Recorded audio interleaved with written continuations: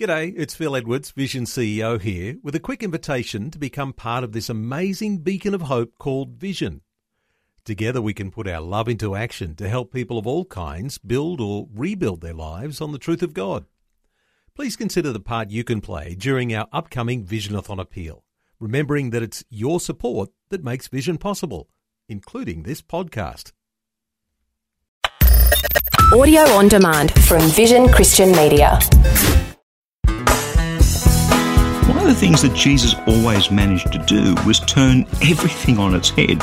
Love your enemy is just one of his startling sayings. And the same is true when he talked about the blessings of God. Hi, I'm Bernie Diamond. Great to be back with you again. Today we're going to take another look at God's blessing from a different perspective.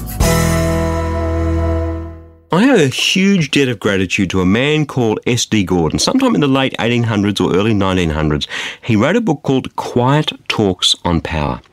In that book, he uses a simple and powerful example to describe the consequences of expecting all of God's blessings to flow into our lives without letting any of them flow out again. He uses the picture of the Dead Sea. Now, the Dead Sea is that body of water where all the rivers flow in, but none of them flows out. And as a result, it's dead. Nothing can live in it. Not a thing. No fish, no plants, no birds. The water is incredibly hard and brackish. He makes this point in his book, that if we expect all of God's blessings to flow in and none of them to flow out, then our lives become like the circumference of that Dead Sea. It's an interesting point. This week on the program, we're talking about God's blessing, getting a balanced and powerful understanding of exactly what God means by blessing and how it works in our lives. Now, our generation is born to consume. We are consuming the planet right down to the ground. We just can't help ourselves. I know lots of people who try and buy their way into happiness. Hey, I used to be one of them. God blessed me with a new car. God blessed me with a salary increase. I'm going to believe God for more. No doubt, God does those things. God blessed me with things that I've needed along the way, and even things that were just kind of icing on the cake kind of things because he felt like it. Now, that's nice, but they're not the main thing. The Bible says the love of money is the root of all evil. I regularly speak on this subject because, quite frankly, our failure to get a grip on what God means by blessing is one of the greatest maladies in society today. And let me say it really bluntly, even amongst God's own people who say, yeah, I believe in Jesus. If we think that God's blessing is all about stuff flying to us and stopping there, friend, we're missing the whole point. Over this week, we've seen that God started his plan for blessing right from the beginning, right from creation. You know, he created all of creation, then he created us in his image, male and female, man and woman, and he gave the whole creation to us. Here, it's yours. Bless, prosper, go for it. It's all yours. But it didn't take Adam and Eve very long to interrupt that flow of blessing when they rejected God. They turned their backs on him, and so now we live in a fallen world. We're living out the consequences of humanity's rejection of God. Why is there suffering? Why is there pain? Because way back then, we turned our backs on God, and you and I, we've done it too in our own way, in our own time. We've turned our backs on God. And yesterday on the program, we saw that for blessing really to be a blessing, for God's blessing really to be God's blessing in our lives, it has to flow in, and then it has to flow out. Now, I want to continue on with that a bit more today and unpack that. If you were with us yesterday, you heard me read this passage from the 6th chapter of Luke's Gospel. Blessed are you who are poor, because yours is the kingdom of heaven. Blessed are you who are hungry, for you will be satisfied. Blessed are those who are weeping now, because you laugh. Blessed are you when men hate you, when they exclude you and insult you and reject you because of me. Rejoice in that day. Leap for joy, because great is your reward in heaven. For that's how their fathers treated the prophets. But woe to you who are rich, for you have already received your comfort. Woe to you who are well fed, for you will go hungry. Woe to you who laugh now, for you will mourn and weep. Woe to you when all men speak well of you, for that is how their fathers treated the false disciples. And I tell you, listen to me, love your enemies, do good to those who hate you, bless those who curse you, pray for those who mistreat you. See, this is the heart of Jesus. This is the heart of God. It's not having a whole bunch of wealthy people running around saying, whoa, I'm wealthier than you. I'm blessed by God. It's not about people having a big party saying life is good while there's poor and hungry and starving people out there. It's not about fame and fortune and recognition. If that's what we think, we are missing the point. Particularly, let me say this, God blesses us so that we can be a blessing to others. We are blessed in order to be a blessing.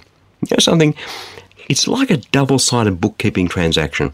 And when you're doing bookkeeping, if you've ever studied bookkeeping, double entry bookkeeping is about putting opposite and equal entries into two sides of the ledger so that they balance. And if they don't balance, the whole thing's out of whack. And it's a bit like that with God's blessing. If we think it's all about God pouring his material blessing into us, even his spiritual blessing into us, but us then not sharing that out, the whole thing gets out of balance. I know people who believe that their relationship with God is about getting the next BMW or Mercedes car. Now, I per se don't have a problem with people having BMWs or Mercs, but that's not what God's blessing is all about. Jesus, after he said those really challenging words about the poor and the hungry and all these people at the same time going off and having parties, he said this, give and it will be given to you. Just again, give and it will be given to you. A good measure, pressed down, shaken together, running over, will be poured into your lap. For with the measure that you use, it will be measured to you. In other words, Jesus is saying, you, my friend, are blessed by me to be a blessing. He said it over and over and over again. He said it another way. You can read it in John chapter 7, verse 37 in the Bible. On the last day of the greatest day of the feast, Jesus stood and said in a loud voice, now listen to this, he stood and said in a loud voice, if anyone is thirsty, let him come to me and drink. Whoever believes in me, as the scripture has said, streams of living water will flow from within them. By this he meant the Spirit. Can you see it? It's in and it's out. If anyone is thirsty, come to me and drink. And if you believe in me, streams, in fact it literally says rivers of living water will flow from within you. Are you thirsty? Are you looking for that something? Are you parched? Are you dry? Are you needy? Come to me, says Jesus, and drink. Put your faith in me, and rivers of living water will flow out from you. One of the greatest passages of the whole Bible. It's powerful. It's the crux of being a Jesus follower. It's saying, you are blessed to be a blessing. I'm going to fill you with my Spirit, and that Spirit is going to overflow out of you in rivers. Not just one little river, not just one little creek. It literally says rivers of living water will flow out from you. A Nile, a Ganges, a Murray, a Mississippi, a Thames, a Rhine, a Yangtze, an Amazon. Huge flood tides of blessings of the Spirit will flow from within you. Get this. It is not always convenient to be a fountain of God's blessing. Have you ever noticed that?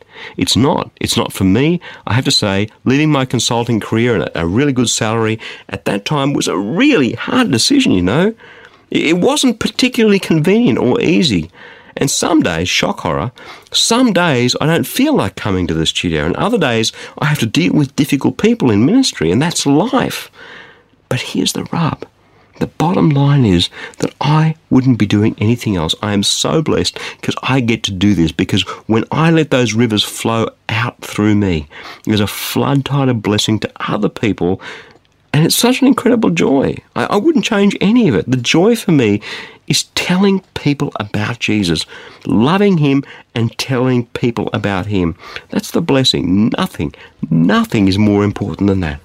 Whoever we are, whatever our gifts are, whatever calling Jesus has placed in our lives, when we let that blessing flow out through us to other people, then we really experience the blessing of God.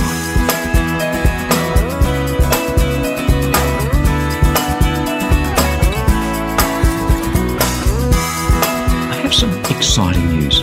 This daily program, A Different Perspective, is encouraging so many people in over 160 countries to experience the joy of receiving and giving the blessings of God. But you see, that's only possible through the generous support of friends like you.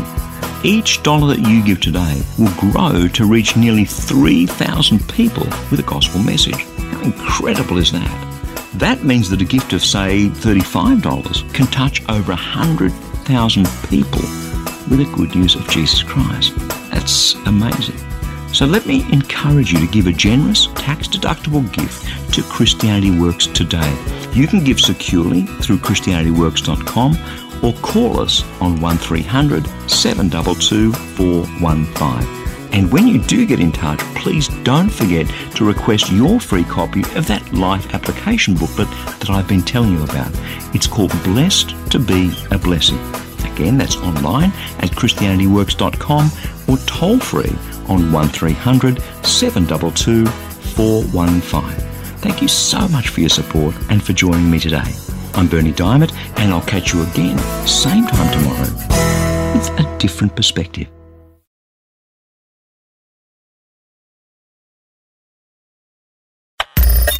Thanks for taking time to listen to this audio on demand from Vision Christian Media. To find out more about us, go to vision.org.au.